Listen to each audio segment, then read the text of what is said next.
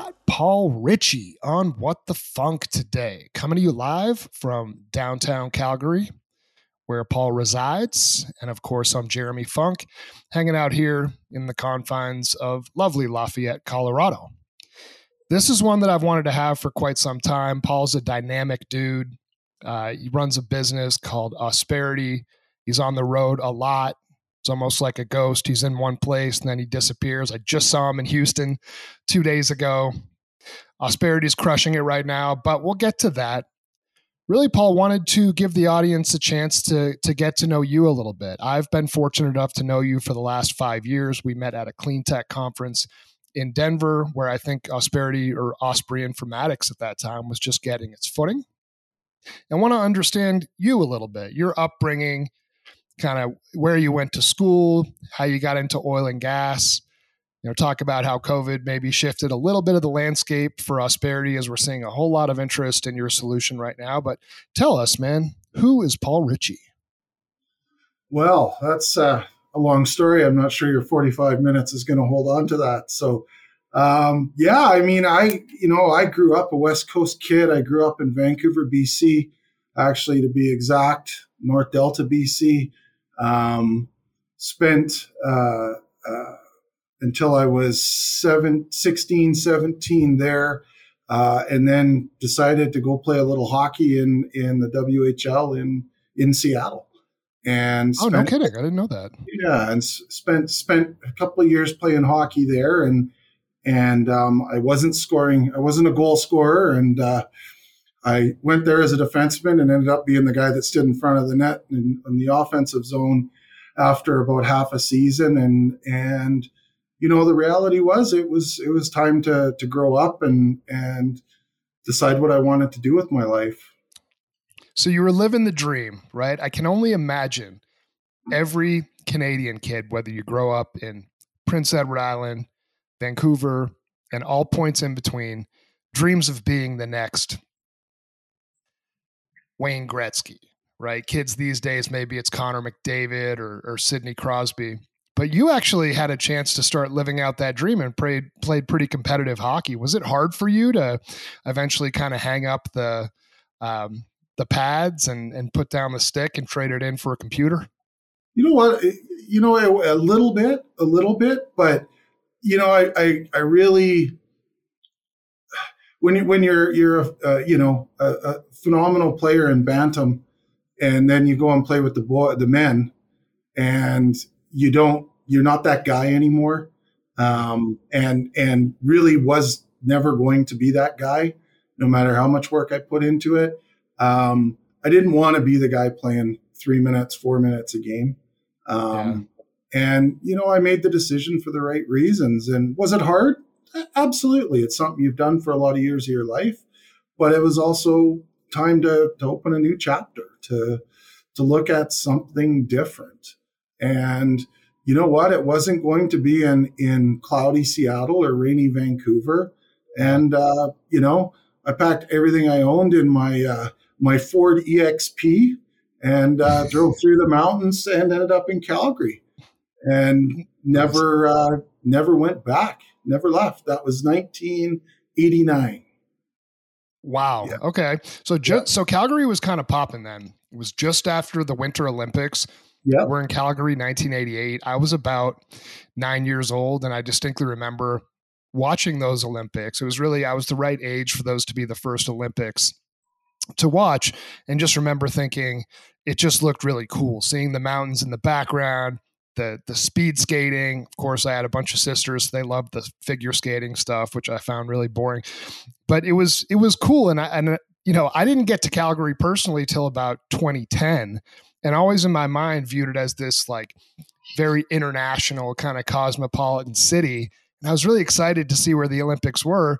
And for the most part, there's not really much around it now. You got some sort of, old, decrepit, Olympics related things. But that must have been cool to get there just after that happened.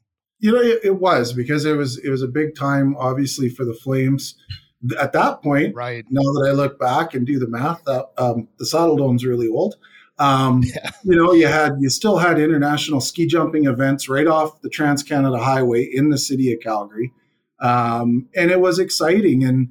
And for me, I moved out here in August and went to Mount Royal College at the time.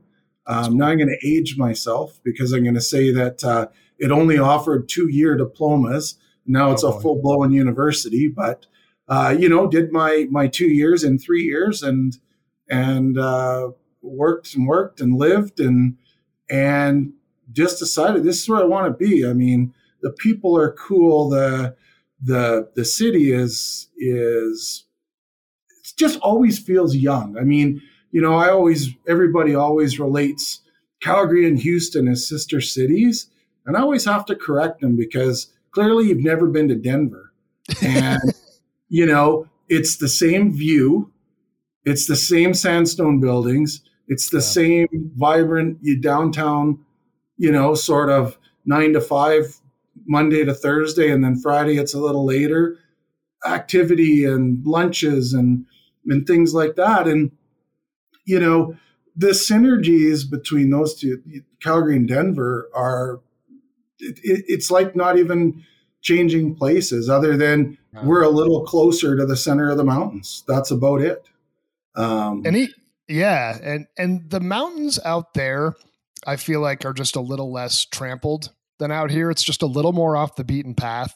All right, so if you go to the Rockies in Colorado, it's very well established, and of course Mhm. they are in Western Alberta as well. But I think it's nicer out there. I think it's a little more beautiful. I mean, not to mention you've got the green water out there, which kind of blew my Yep. mind the first time I saw some of those lakes.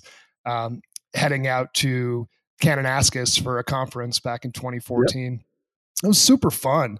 And I completely agree. It was amazing for me to go to Calgary 2010, 2011 and be like, "Oh my god, this is exactly like Denver. How did nobody tell me that Calgary is Canadian Denver?" Even down to sort of the dry conditions that you have there, kind of the temperament of the people, the fact that Earl's is down there. You guys sort of had that before us, and then Earl's came to Yeah. Denver, and you've got all the oil people having meals there. But I love it, man. I just feel so comfortable every time I'm in Calgary, and it just feels like a real awesome town. I guess I understand the parallels with Houston, just because Houston's the epicenter for energy in the United States, and Yeah. Calgary really is that for Canada as well. I think a challenge that Calgary has had, well, I guess to back it up, when I first got into oil and gas late 2007, like the Calgary market was blowing up, right? I mean, you had lots of companies there, lots of US companies that had Canadian offices. And I feel like a lot of those have either been sold to Calgary based companies or even just gone away entirely. But it was really a vibrant market at that point. Talk a little bit about, we'll get to your career, but some of the changes that you've seen in Calgary from sort of the initial shale boom to now here in 2023.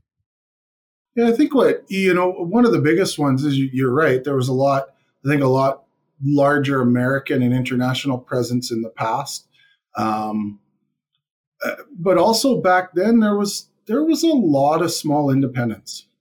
Yeah. Um, and there's been, a lot of consolidation over the years. You have a lot of, asset trading and swapping and sales and so on going on within the industry. And, we have federal government challenges in our Yeah. industry. And, we've got the third or fourth largest reserve in the world in Alberta. Mm. And you're landlocked. We are landlocked, and we're taking a cut to distribute it through the U.S. We're very fortunate right now. We have a phenomenal LNG market and pipelines that are opening up to get that to Canadian waters. But the biggest changes really have been there's a lot fewer small producers that were homegrown, and you have less U.S. influence in the Yeah. operations. And I don't know that one's better than the other. But what we're seeing here is, a lot of really strong, the ARC resources, the CNRLs, the Suncors that are, taking the leap and gathering up these assets and really becoming world leaders. But, in ARC's case, just in one country, just in Canada, but being production leaders. And again, pros and cons to that. But I think, as a province, we've got our stuff together. The majority of what happens in I've got to do my math here, northeastern British Columbia, that's mainly Alberta companies. They just have the rights up there. And then, in Saskatchewan, it's a nice blend of local Canadian, and there's some U.S. operations there as well. And Alberta and Saskatchewan get along phenomenally well. This is, if it wasn't oil and gas and agriculture and ag tech is growing in both those provinces, it would be a different conversation. And some of the investment that's driving the technologies is coming directly from these Canadian energy companies. And that's one thing that a lot of people don't know is they're a big part of pushing these clean technologies and operational efficiency technologies, both in energy, but also in ag. And those two industries go hand in hand in Alberta and Saskatchewan. Yeah, and we'll dive into the tech influence that Calgary has had on the oil and gas industry, because it is significant. And even I was with you at Grayson Mill Energy earlier this week, and those guys were talking about how they would come up with some solutions down here and be like, man, we just discovered these Canadian tech companies and we hope they don't come down here because they've already got this stuff figured out. But to backtrack a little bit on you, right? So you decide to hang up the skates, you load up your car, you end up in Alberta, you finish up at Mount Royal. Did you get right into oil and gas? What was your kind of career path in the 90s and subsequently into the 2000s? Yeah, so I went to school and I was going to come out and get and be a stockbroker in New York, which is a big career transition. And then I realized that, okay, so I've got a little bit of student loans here and that's not going to happen. So I actually, believe it or not, my first job was selling trade show exhibits. Oh, really? The physical graphics and all that. And actually, I misspoke. That wasn't my first job. My first job was a marketing assistant at a company selling trade show displays.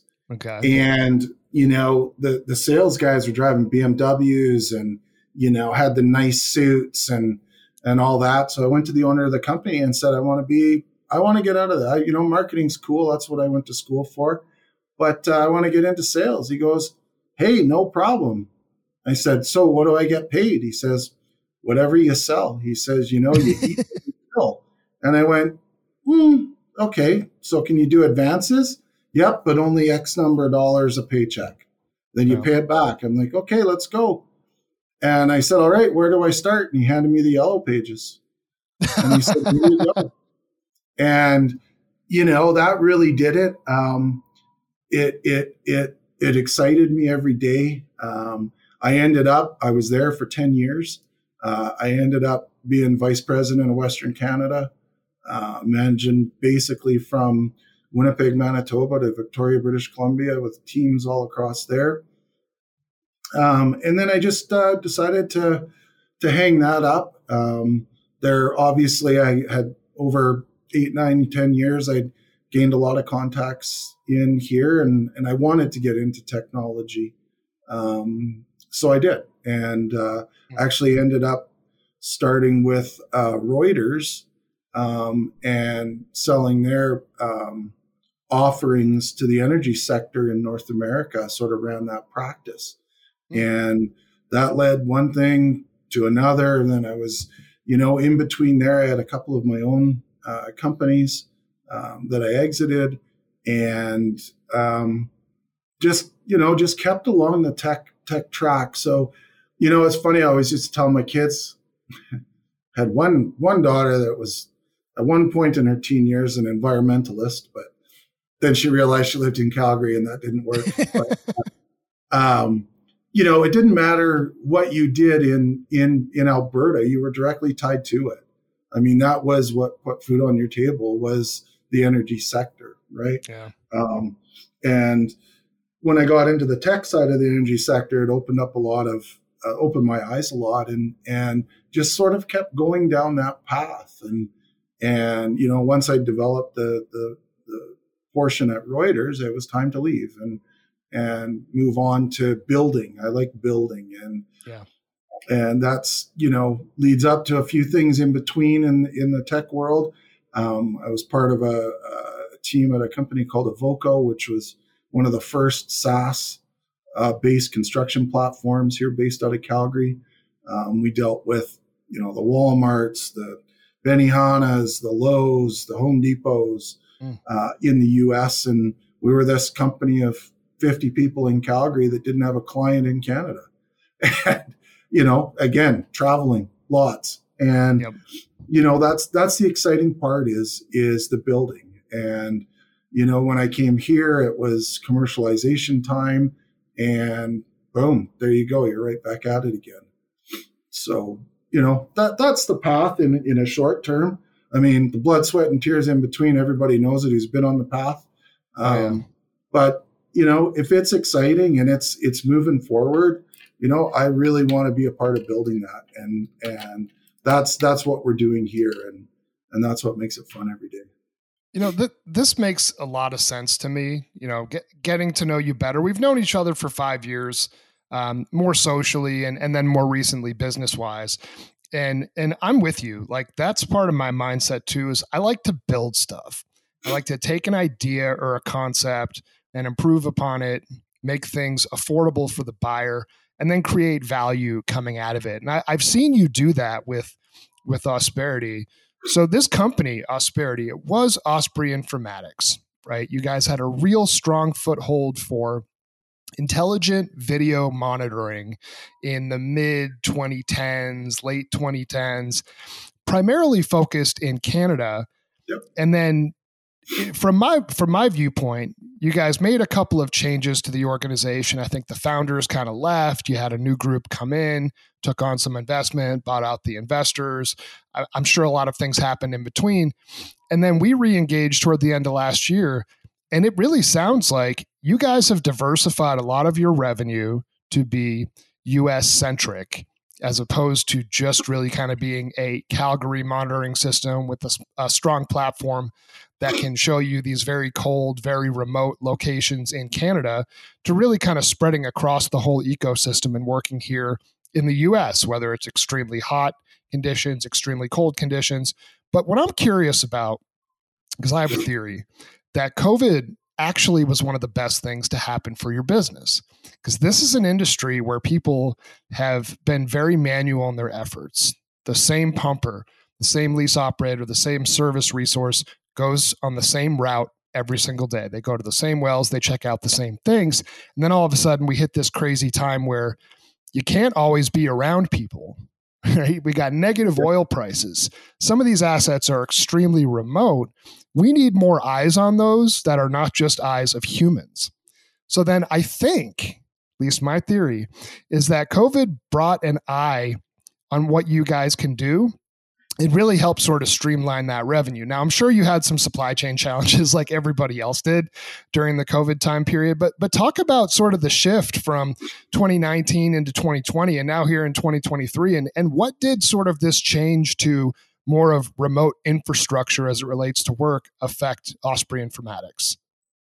Yeah, so I think immediately when COVID hit, what we saw was a massive increase in the number of users that were being added to our platform by all our clients, number one. And then when you started digging deeper, the level at which these users were at, now you have SVPs looking at it, where generally you have GMs, ops, operators, mid-level directors that are a part of this. doing it, really using our platform. But I think what really propelled our technology was the whole idea of, yeah, it's great that Osperity can help us manage our sites by exception. Now they didn't have an option, right? Ah, It was, oh, well, we can't go here, we can't go there, contractors can't go here. Now we actually need this tool. yeah. And, what it did for us was actually, it really, so, as a computer vision, industrial computer vision company delivering this information, it actually steered us a little bit away from the whole computer vision. Same library, same training was still going on, but we said, hey, there's other things we need to do with this equipment out there. And number one was we need to create an inspections module. The last thing these guys want is, one, they've got less staff. Two, they can't always go to these sites anymore. Is let's enable autonomous remote inspections. In some cases, it meant adding a little more hardware or more cameras, or it involved just refocusing and setting different presets on the pan tilt zoom cameras to actually deliver that to them. And now we have one client that we deliver over 10,000 images a day to, simply in a multitude of inspection reports. So that was sort of one thing that changed and drove us through COVID. The other was obviously companies that were already clients going, ooh, now we got to put it here and here. And of course, there comes the supply chain challenges, which affected, but didn't hurt. Everybody was in the same boat, right? And then it was, okay, so now you have a sensor go off that says X is leaking, right? So what's the first thing every operator does, either just out of habit or is instructed to do? Get the hell out to site and find out what's going on. Yeah. Or shut it down and get it fixed. So we said, well, there's lots of things that camera can't decipher through our technology. So why don't we connect into those and then deliver them a video or photographs of that geolocated sensor and say, here's what's happening. So after they get their SCADA process control alarm, now they're actually getting an image a minute or two later that says, here's what just happened or is happening. And it enables them to send the right people out there or shut it down or go, oh, geez, this happens every 6 weeks for about 10 minutes. It'll go away. So it didn't slow our path down on the computer vision side, but it said, wow, there's these other things we can do. And then let's fast forward to today with everything that happened during COVID. We have operators and field personnel in the energy industry now that are actually very tech savvy and very tech forward. And they want this. They want to do their job on an iPad. They bring ideas to us as opposed to, you're putting a camera out here, why? The old grumpy guy. I mean, we've had our contractors get turned away at sites. You're not putting a camera out here. Well, the vice president says we are, right? And that sort of has really gone by the wayside. And then it was, okay, well, we sort of, as a software, connected well with 2 or 3 different brands of cameras. It was, hey, look at all these cameras out here. Now we've got to be able to, be, far more accepting of other data streams in that sort of industrial IP camera data set and be able to pull those in. So you want our system? Here's our edge device, plug it in, let's go. And that's changed it too, because, you don't necessarily have the the CapEx budgets that companies had in the past. And with a SaaS model, you're rolling in an operational expense, right? It's not cash out today for something that's going to happen in 2 years from now. Yep. Yeah, you said a lot of really good stuff there. And I think the one thing I want to come back to is when I first met you in 2018 and you explained to me what was then Osprey Informatics and became Osperity, what you guys did, candidly, it struck me as a nice to have. And just the way the universe has shifted in that time, now it's very much a mission critical application. We need to have eyes on our assets of all time, not just from an observation and inspection standpoint, but from a safety standpoint too. Yep. Like full disclosure, Osperity is a client of Funk Futures. And I'm not supposed to pick favorites, but one of my favorites, in part because you guys work just as well in high traffic areas as you do in places where it's 40 below that nobody wants to go to. The application of what you have is just as important if people are going to the site and stealing copper wires, or if it's somewhere that's so far out there that it's physically hard to get a truck on site, Right. And it's kind of cool to see that shift take place. Talk a little bit about some of the things that you've seen and observed from a crime standpoint and how you can help from really a security perspective as well. Yeah, I think, right now, the last 4 years have been incredible. I mean, I go back to when I first started with the company, and the funniest story that kept coming up was crackheads stealing the sight glasses to smoke crack out of. And that was a big thing. And it was like, oh, wow, what am I getting into here? And now, I mean, we're seeing and guys tie chains to live wire poles, 3 trucks at a time, 3 poles at a time, and pull them down and start fires. Like, at the end of the day, it's copper. And they're all nice trucks, so I don't know why they're stealing copper unless they're trying to make the truck payment. But it's just crazy. Like, they're not going in and stealing the monitor out of the shack. They're cutting live cable trays. They're pulling down poles. They're starting fires in the way they're doing it. And for the client to know exactly what's happening, getting alerted to it, and then being able to watch it live. One, they're telling their people that, it's not safe to go out there. The police are on their way. EMS is on their way. Fire is on their way, because all these things are happening. It enables them to shut down remotely if they need to. And we're not talking just stealing out of little sites now. We're talking, unmanned terminals.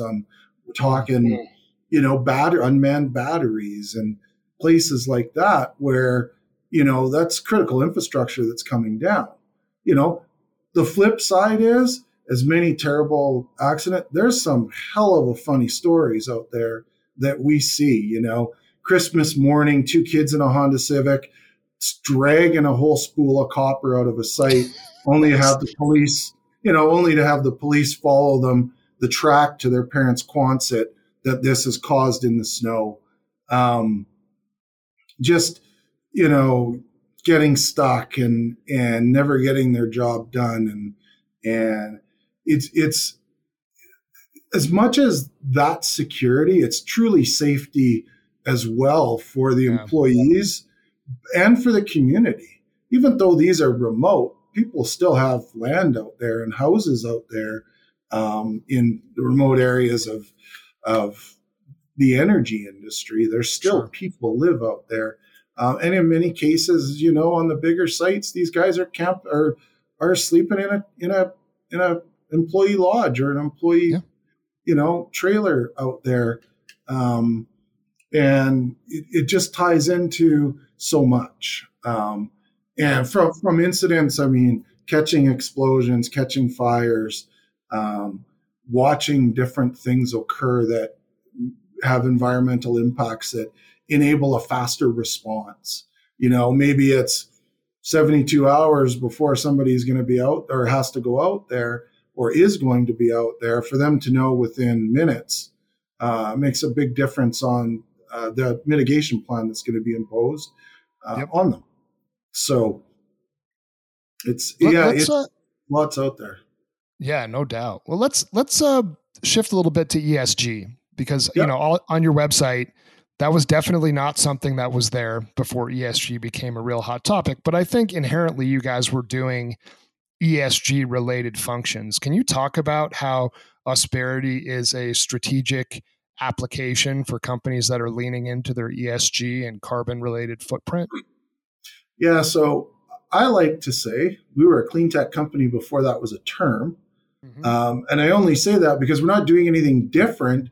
We just have something different to attach to it, and that's ESG. 90% of what we do reduces truck rolls, which increases safety, which reduces carbon, which lowers cost to operations. We have the ability through our partner with Viper Imaging to detect and quantify methane. We work with different thermal cameras around activity around flare stacks. I know more so in the States, various states have some very specific rules about wind direction, about smoke, absolutely, about flare height, about amount of time flaring. And we can provide that data, that's very accurate through thermal cameras to it's not blowing the right direction. This is happening. But one of the biggest things is there's a big social effect of seeing something with a camera on it today more than there was 10 years ago. And that's just someone is watching it. I mean, who doesn't have a doorbell camera now? Right? Yeah, I got one. I've got one, but I wouldn't know if someone was there because my neighbors' kids are always out front playing street hockey, and it just dings the whole time. But that's it. ESG, everybody just immediately the public goes to environment, but the governance perspective, our inspections are being submitted. Visual inspections, as most of the regulators call for, are generally an operator in his truck driving around, ticking the boxes that, yes, this has been done, this is good, this is good, this is good. We're actually delivering to the client a visual with third-party auditable images of what exactly is there. And there's a couple regulators in the US that are like, hey, this is absolutely amazing. Wow, who's doing this? This is great. Well, these guys are doing it. And then you call them up and go, all right, well, endorse us. They're like, no, we don't endorse technologies. Okay. So, we tell the story. Yeah. But, there's so much about what we do that we've been doing for a long time until somebody finally come out and said, this stuff is important. We're actually going to define it. This is what ESG is. And then it was like, oh shit, we've been a clean tech company for 5 years, 6 years. What's going on here? Wait a second. We're ESG. This whole ESG thing. Now you're telling me this matters and you're going to save money and you got this whole IRA and your carbon footprint matters. Hey, wait a second. We're here. Yeah. We're here. Yeah, exactly. So I want to ask you something, kind of put you on the spot with this. There's lots of camera providers out there. Some of them are really cheap. Like there's nothing stopping a company from putting a very low cost camera, a hunting camera or something of the sort, a Ring camera, right, out there on a site and have that data just feed back to them. What are the differentiators? Like, why would somebody make I guess what I would consider a more substantial investment for a product like Osperity, as opposed to leaving using just some sort of off the shelf video camera? Yep. So first off, we're a software company. Okay.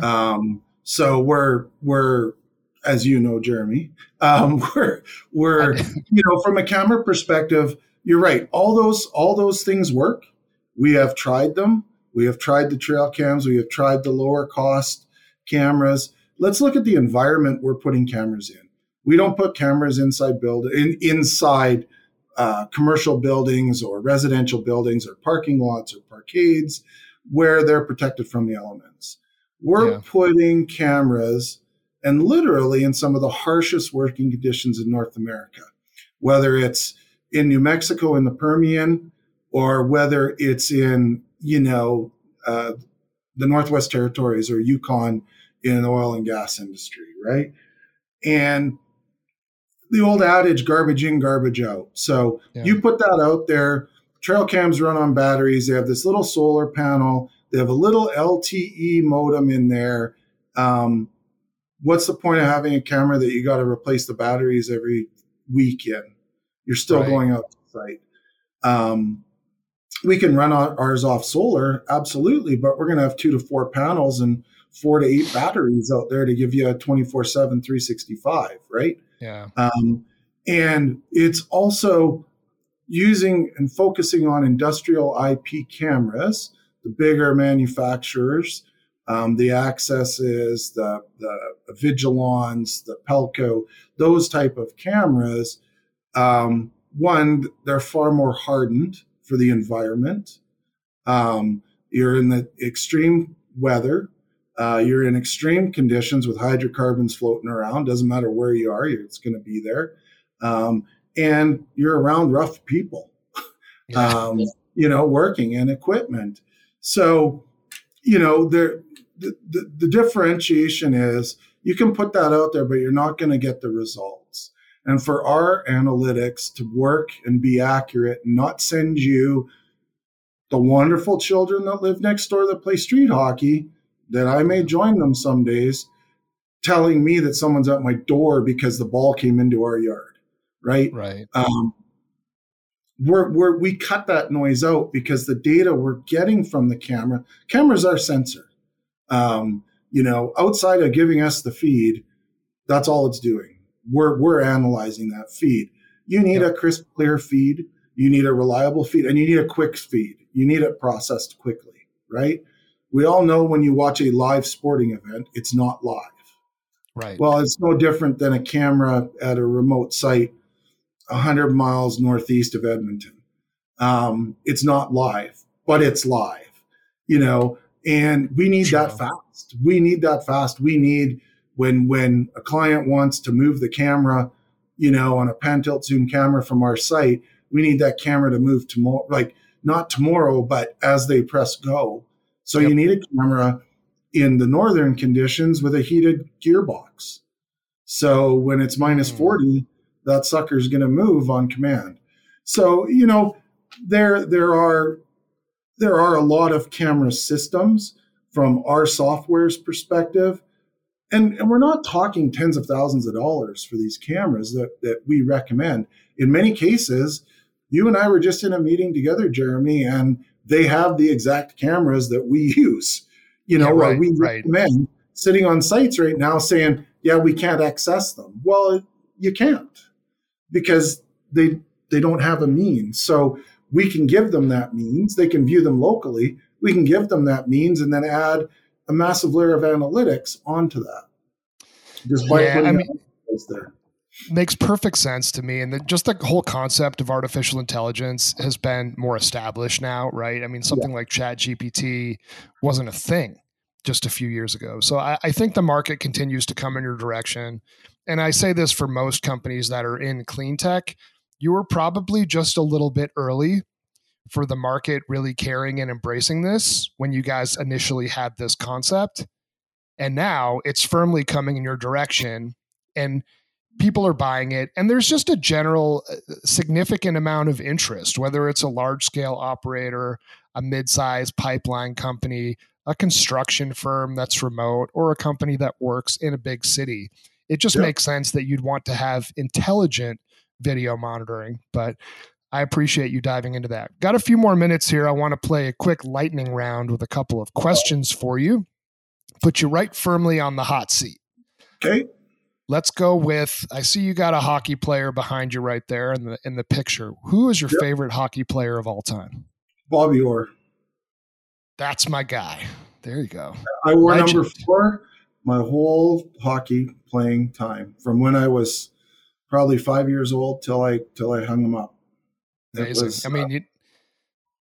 In Boston, he's up there with Ted Williams, Larry Bird, Tom Brady. You name it. He's on the pantheon of greatness. That's a good answer. the greatest hockey team of all time for an individual season. Oh, well, I hate to say it being in Calgary, but I think Edmonton Oilers may have had a couple of the greatest hockey teams ever. And I actually hate to say it right now, they're almost borderline getting that way again. But you know what I do have to say? I mean, that's a tough one in our era. I mean, Detroit had some phenomenal teams. They really did. In the years, we can even go back and say, the LA Kings there for a couple stretches under Sutter had some phenomenal teams too, outside of the Gretzky LA days. So, it's really tough. I can't go back in history. I'm sure there's, talk of phenomenal Bruins teams way back in the day before you and I were around. But, I think that's probably it. But, I'll let you ask your next question because I probably know what it is, but go ahead. Who wins the cup this year? Boston or Edmonton? Wow, that would be a fun series. I mean, I'm personally hoping that, the Bruins are my team and then the Avs are my Western Conference team. So if there's any chance that last year's champs and this year's hopeful champs can meet up, I'd love to get to a game in Denver. Don't even get me started on Celtics and Nuggets. There's a chance of that too. Yeesh. Well, it's interesting that the Avs thing, they've had a lot of injuries this year, and let's hope they can stay healthy. I mean, there was a time this year when McKinnon and Makar were out for a stretch, right? And now everybody's back, and hopefully they're healthy. Would I love nothing more than the Avs to crush, the Oilers in a series, get them out? Absolutely. But I don't know, like some of these sneaky acquisitions the Oilers made in the offseason, just at the trading deadline. Yeah. They're scary, but the one thing that the Avs have over the Oilers is goaltending. Yeah, and for all my American listeners out there, which is probably the large majority of the people, no better way to endear yourself to a Canadian than learning just a little bit about hockey. See, I was fortunate enough growing up in New England back when not only were the Bruins there, but the Whalers were there in Connecticut too. So there were two teams within, and if you include the Canadians, which was 3 hours north, from 3 hours of my house in the middle of nowhere in New Hampshire, there were 3 professional hockey teams, and they all played each other a lot. So I would get the French feed from the Habs games. I get the Boston feed from the Bruins. Every once in a while, I even get Whalers feeds. So it was really kind of a cool time for me to grow up. And of course, Cam Neely and the great Ray Bourque. But it's a great sport, and I was never a great enough skater to play. I played basketball in the winter season, but it's just an awesome sport. And as far as going live, like it's as fun as it gets, man. There's no bad seat in the stadium. Unlike basketball, you really kind of have to sit close, I think, to get the full understanding of how athletic these dudes are. Whereas in hockey, you just get a different view of the game. It's not like a worse seat if you're up top. You see more of the ice. I've sat everywhere from right on the penalty box to the last seat in the back and had a similarly awesome experience. Final question on the hot seat for you, Paul. You are a traveling man. You told me just earlier this week you spend about 50% of your time on the road. And even when you've gotten into relationships with women, you said, hey, this is part of what I do. I'm a traveling sales guy. I'm going to be on the road half the time. What's your favorite city to travel to? Boy, I don't know. I would say there's probably 2. One, how can it not be Nashville? Fun town. It's a great city. But just a city to go and want to stay, I'm going to say San Diego. Oh, what a town, man. I mean, I'm going to throw my Canadian out here, but, it's 22 to 24 degrees Celsius any time of the year you go there, and you might catch you're guaranteed to just have a decent time and, hang out in Coronado and chill and watch the Navy SEALs work hard while you drink beer. And it's pretty cool place. Yes, indeed. Well, I think we had some technical difficulties there. We'll wrap this up right here. Paul Ritchie, Osperity, thank you, my man, for coming on. And you can find Paul on LinkedIn, osperity.com, osperity.com. Thank you.